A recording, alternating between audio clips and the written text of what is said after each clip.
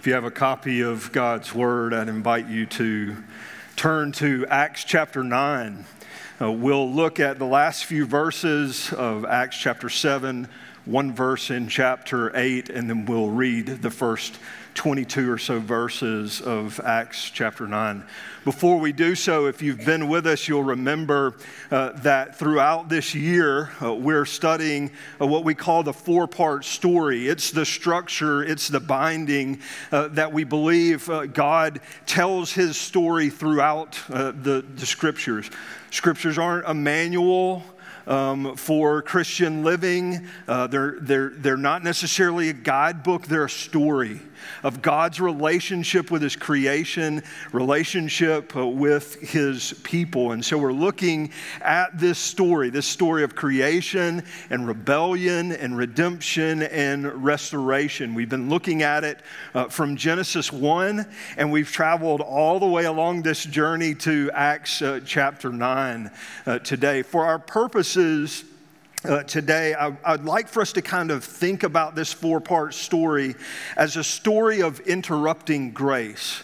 Think about it this way. God interrupts time and space to create and to share his glory in Genesis, right? We interrupt God's grace and his glory with our sin from our forefathers and how do you say that? Foremother? That's not a word. Adam and Eve, you get the point. We interrupt God's grace with our sin. God is making promises, has been and has fulfilled those promises to interrupt our sin with his grace, ultimately culminating in Jesus. And he promises that he's going to interrupt again. That he's going to interrupt human history. He's going to send Jesus back, and Jesus is going to usher in to eternity. And so the four-part story, the Bible, is a story of interrupting grace. And we've used these five statements, if you've been with us, we've used these five statements as truths to help us see the glory of this four-part story. And I want to suggest to you, week in and week out, you may have noticed some of these statements are more prevalent than others in different passages. Of these five statements, you will be able to see every one of them crystal clearly in Acts chapter 9. It's so beautiful. One, God has always had a people. He's always been building his church. Two, evil is real. It's real throughout history. It's real in your lives, but it never gets the last word. Three, grace. God initiates and he pursues and he saves. We'll especially see that today. Four, he did it. Jesus actually accomplished something. He actually is a real, literal Savior. And five, everything is moving towards Jesus. I hope that you'll be able to see all of those this morning as we look at Acts chapter 9. Two confessions before we get started. This passage, so if you're familiar with the New Testament at all, you know that Paul wrote most of it. Well, in this text, he's called Saul. It was before his name was changed. I guarantee you I'm going to say Paul most of the time. You know that I'm talking about Saul, okay? So let's just go ahead and clear that up. Hopefully you'll understand. If I say Paul and you see Saul in the text, it's okay. Same person, all right? Second, about a week and a half ago, I discovered that my reading glasses were missing, which presents a problem when you have to preach. I found them in the middle of Old Tar. Needless to say, I've got new reading glasses on the way. So if you see a little of this or this, you just bear with me this morning. We're going to try to do the best we can. This is God's word from Acts chapter 7. We'll begin in verse 54, read through chapter 8:1, and then we'll pick up in chapter 9 with verse 1. Now when they heard these things, let me pause. Stephen has just preached a sermon, okay? He's just preached a sermon to those who are around him, those who are hearing, and it's a gracious sermon, but it's a pointed sermon. He doesn't cut any corners, and it really ticked some people off, okay? So that's the framework of which we're about to read, beginning in verse 54. Now, when they heard these things from Stephen, they were enraged, and they ground their teeth at him. But he, full of the Holy Spirit, gazed into heaven and saw the glory of God, and Jesus standing at the right hand of God. And he said, behold, I see the heavens opened, and the Son of Man standing at the right hand of God. But they cried out with a loud voice and stopped their ears and rushed together at him. Then they cast him out of the city and stoned him. And the witnesses laid down their garments at the feet of a young man named Saul. And as they were stoning Stephen, he called out, Lord Jesus, receive my spirit. And falling to his knees, he cried out with a loud voice, Lord, do not hold this sin against them. And when he had said this, he fell asleep. And Saul approved of his execution. And there arose on that day a great persecution against the church in Jerusalem, and they were all scattered throughout the regions of Judea and Samaria, except the apostles. But Saul, still breathing threats and murder against the disciples of the Lord, went to the high priest and asked for letters to the synagogue of Damascus, so that if he found any belonging to the way, men or women, he might bring them bound to Jerusalem. Now, as he went on his way, he approached Damascus, and suddenly a light from heaven shone around him. And falling to the ground, he heard a voice saying to him, Saul, Saul, why are you persecuting me? And he said, who are you, Lord? And he said, I am Jesus, whom you are persecuting. But rise and enter the city, and you will be told what you are to do. The men who were traveling with him stood speechless, hearing the voice, but seeing no one. And Saul rose from the ground, and although his eyes were opened, he saw nothing. So they led him by the hand and brought him into Damascus. And for 3 days he was without sight, and neither ate nor drank. Now there was a disciple at Damascus named Ananias. The Lord said to him in a vision, Ananias, and he said, here I am, Lord. And the Lord said to him, rise and go to the street called Straight, and at the house of Judas look for a man of Tarsus named Saul, for behold, he is praying. And he has seen a vision, in a vision a man named Ananias come in and lay his hands on him so that he might regain his sight. But Ananias answered, Lord, you've got to be out of your mind. Sorry, that's a paraphrase. And Ananias answered, Lord, I have heard from many about this man, how much evil he has done to your saints in Jerusalem.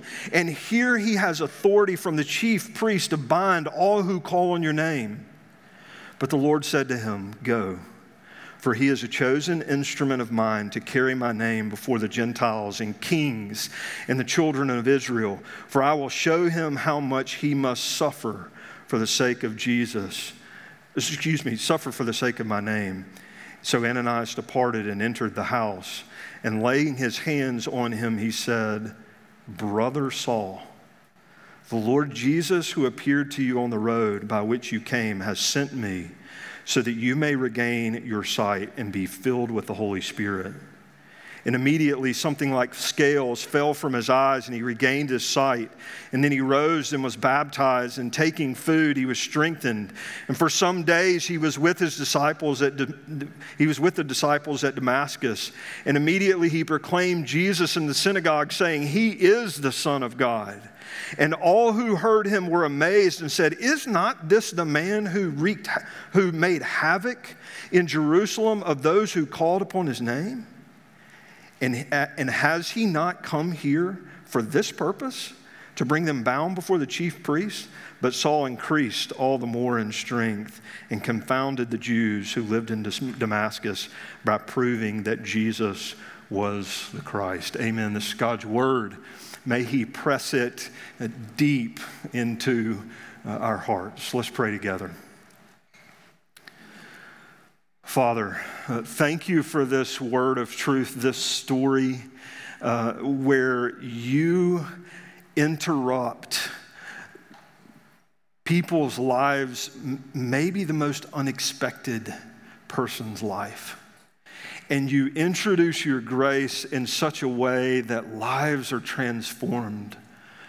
Father, it is possible this morning, probably more than possible, that because of this grace in Acts chapter 9, several in this room are a part of your family because of the Apostle Paul's writings.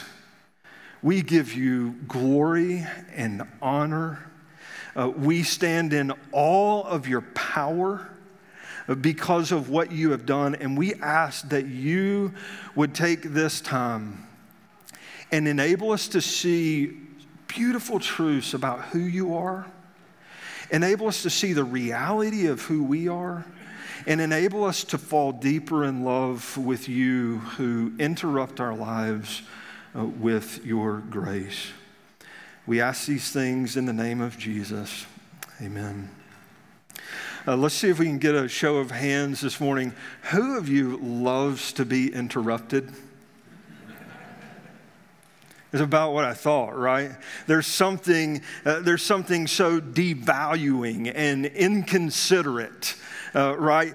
Even inconvenient about being interrupted, and yet we do it all the time, and we do it unknowingly, don't we? We interrupt people, others interrupt us. What about life interruptions? Usually not convenient, are they? But is there, one of the questions I want us to think through today, is there such thing as good interruption? Such thing as good interruption that you can actually love. 2 years ago, Kelly and I, our lives began to be interrupted. God did not say, okay, here's going to be the plan. Right? He didn't show us how this all would work out. 1,000,001 questions throughout a new home. Would our children be able to be settled in school? A great church, being able to work with dear friends. On this side of the interruption, we love it. We love it. Here's the point for Acts chapter 9. We need the interruption of God's grace in our lives, no matter how it feels in the moment. We need the interruption of God's grace in our lives, no matter how it feels in the moment. I want us to look at the interruptions of grace and how they reveal two things. They reveal one, if you're taking notes, this will be kind of an outline. The interruption of God's grace reveal two things. One, the interrupter, and two, new possibilities. So one, the interrupter, and two, new possibilities. First, the interrupter. What do we see about the interrupter from Saul's story, his conversion? If you look at verses 1 and 2, I think the first thing we see is that the interrupter is active. Did you notice the state that we find Saul in when you get to chapter 9, verses 1 and 2, right? He's cleaning himself up because he's decided to follow Jesus, right? That's not how conversion works. That's not how God's salvation works. Verse 1 tells us that Saul was literally foaming at, this is the word, foaming at the mouth like a ravenous beast who wants to consume his prey. That's the state we find Saul in. What's that look like? Well, he's consented to murder. He's got decrees from the courts that he can drag Christians off. If nothing else, he has persecuted. This is the way conversion works. Jesus is seeking, he's active, and he always pursues first.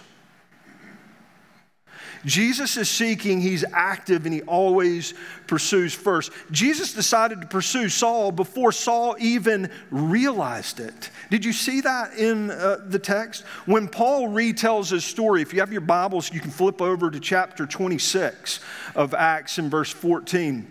When Paul retells his conversion for the second time in the book of Acts, he includes Jesus asking him, Saul, is it hard for you to kick against the goads?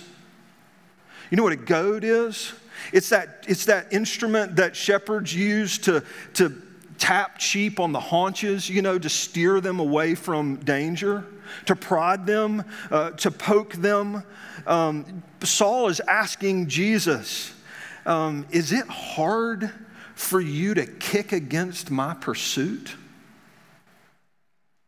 Jesus has been actively pursuing Saul. Think about it this way. Jesus was coming after Saul even as he stood over Stephen's dead body. Look back at, if you have your Bibles, look back at chapter 7, verse 60. What are Stephen's last words? Lord, don't hold this sin against them. Do you realize that Jesus is answering Stephen's prayer as he converts Saul? As he comes after Saul, the interrupter is actively interrupting to come get one of his loved ones. So the interrupter is active, but I also think we can see in the text that he's purposeful. Look at verse 4 with me. Did you notice the words that Jesus used when he shows up before Saul on the road to Damascus? Let me put this in Mississippi for you. It's probably close to eastern North Carolina, so you're not off the hook. You mess with me, you mess with them, and you mess with me. Right? You mess with them, that equals you messing with me. Jesus is revealing to Saul one of, if not the most profound doctrines in Scripture. It's the same thing he prayed in John chapter 17, that there be no separation, there be such union between Jesus and his people that nothing can get in between them. Union with Christ, the end all be all. We'll come back to this in just a minute. If Paul had piped back, what do you mean? I haven't touched you. What would Jesus' response have been? Yes, you have. Yes, you have. You've touched one of mine, and therefore you have touched me. It won't happen. It can't happen. You can't separate me from my people. And get this.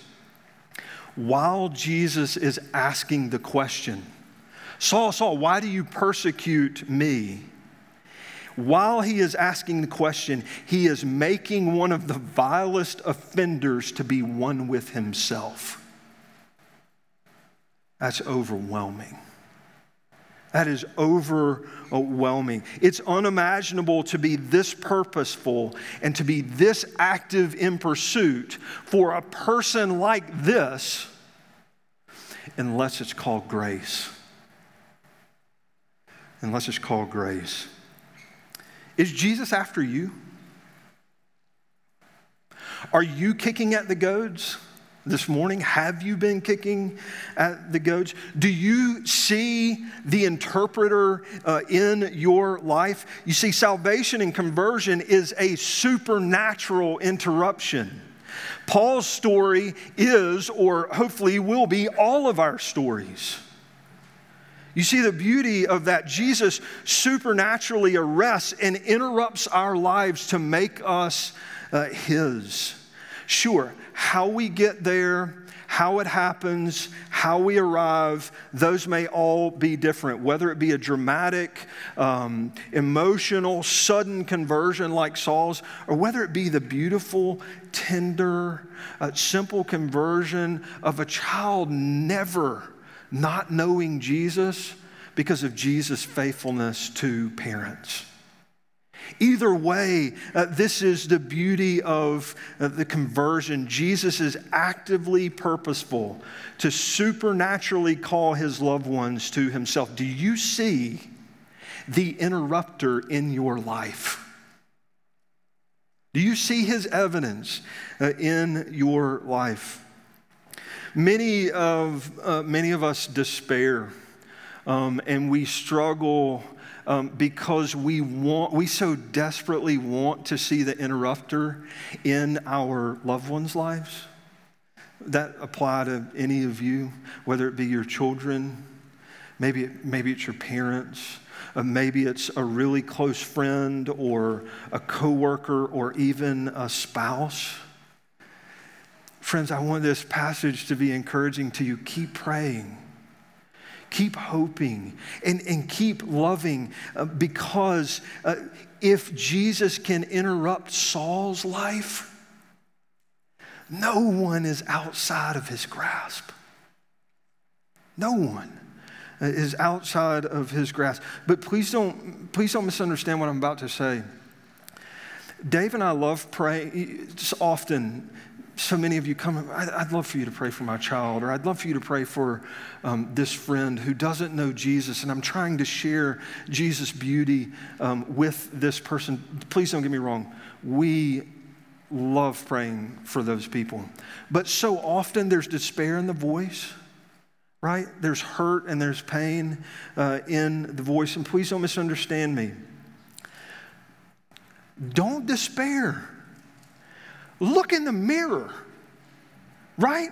Jesus saved you. Jesus saved you. If Jesus can save people like Chad Scott, no one is outside of his reach. There's no reason to despair, but rather hope and trust.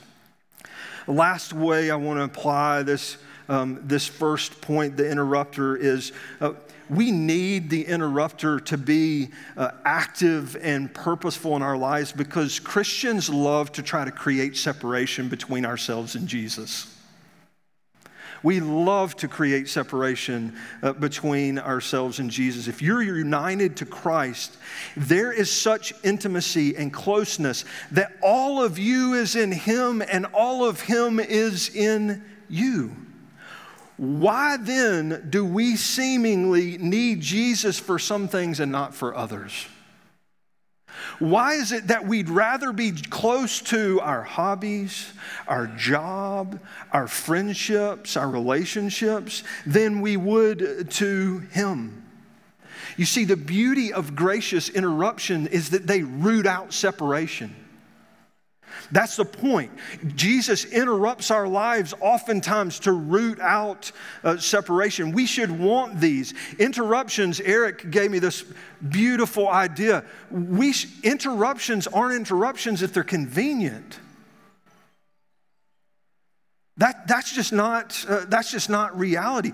Because in the economy of God's grace, where there are few interruptions, there may be little change. Where there are few interruptions, there may be a little change. Do you see and feel the gracious interruption of the interrupter in your life? And do you want more? Do you want more of that? So you see, interruptions of grace show us the beauty of the interrupter, but they also show us new possibilities. When Jesus interrupts your life with his grace, it brings about new possibilities, and there are two of those I want us to see from this text. The first is humility. Think back with me to the sequence of Saul's conversion. Look back at verses 1 through 3 of chapter 9. You can see this line of logic. Saul knew he was right. He knew he was right. He knew Jesus was a fraud. He knew that all the people who followed Jesus were also frauds. And he also knew the law, which if you were to read back in Deuteronomy in chapter 21, verse 23, the law specifically said anyone who dies on a tree is cursed. Right? So Saul is making application of what he witnessed with Jesus. This man's cursed. He was hanged on a tree. And so Saul is bent, he is right to root out this false religion. Have you ever been that right? Have you ever been so right, so sure about an agenda or about a person or about a circumstance? Have you ever been so sure that you've gone to ridiculous lengths to prove your rightness? You see, oftentimes when Jesus interrupts our lives with His grace, our rightness is proven wrong. That's what He does. Look at verses 4 through 8. Saul's crystal clear rightness about Jesus and his followers was proven to be blindness, spiritually and physically. Blindness that Paul didn't even know he had. The absolutely right mouth that was threatening murder and jail and persecution is soon to be only left praying. You see the dichotomy there? You see the difference?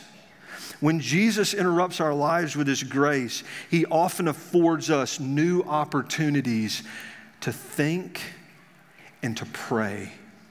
This is what you see Paul doing. 3 days, blind, nothing to eat. What do you think he was doing?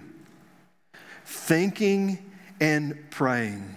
I want to show you what that does, what that produces in Saul. I think those 3 days of blindness were pretty formative for Saul. If you have your Bibles, you could flip over to Galatians 3. If you don't, that's fine. I'll read it for you.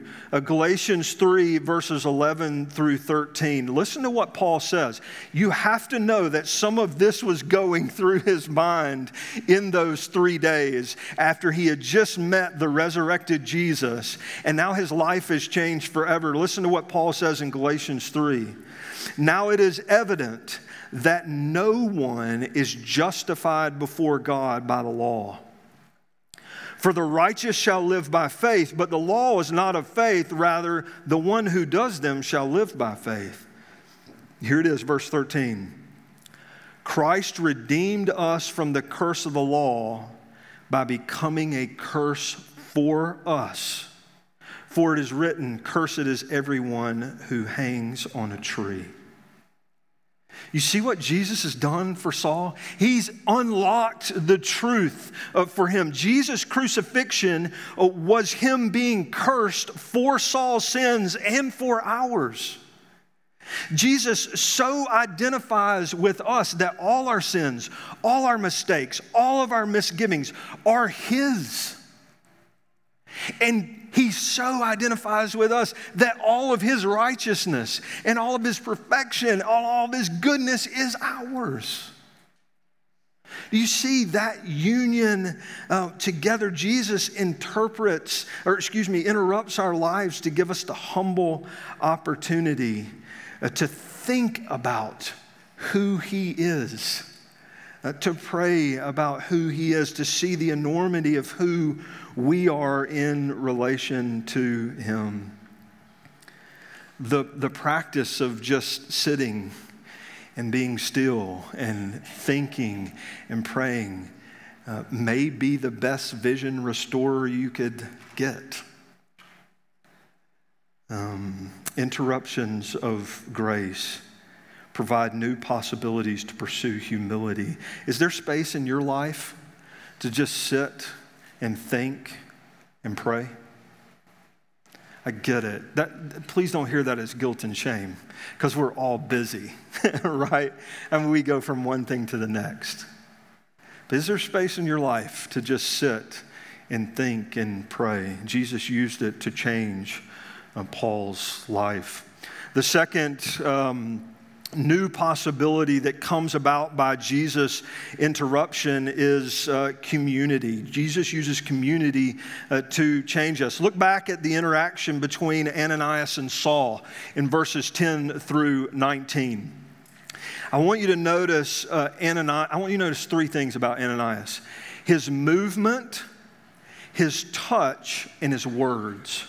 There are three monumental things in this interaction between Ananias and Saul. Ananias was skeptical. Look at verses 13 through 14. Are you sure, Lord? Are you sure you want me to go to this person who just days ago would have taken my life? Pretty big cost, isn't it? No wonder Ananias is skeptical. Would you be? Better question, are you skeptical? To move toward this person, it might cost me what? You see, in verse 17, Ananias goes and he laid his hands on the man who would have just days ago laid hands on him with very different intent. And he says to him, maybe one of the more profound things in the passage. Ananias says to Saul, brother Saul. I hope you feel the way that, I hope you see what Ananias is saying. When Jesus interrupts our lives with His grace, He inserts us into a community of grace where the most feared killer is seen as a brother. The most feared killer is now seen as someone that you can put your arms around, that you can embrace, that you can invite into your home, that you can hear from. You got to think about this. Saul. Saul's life is about to change in a way that he didn't expect, in a way that others didn't expect either.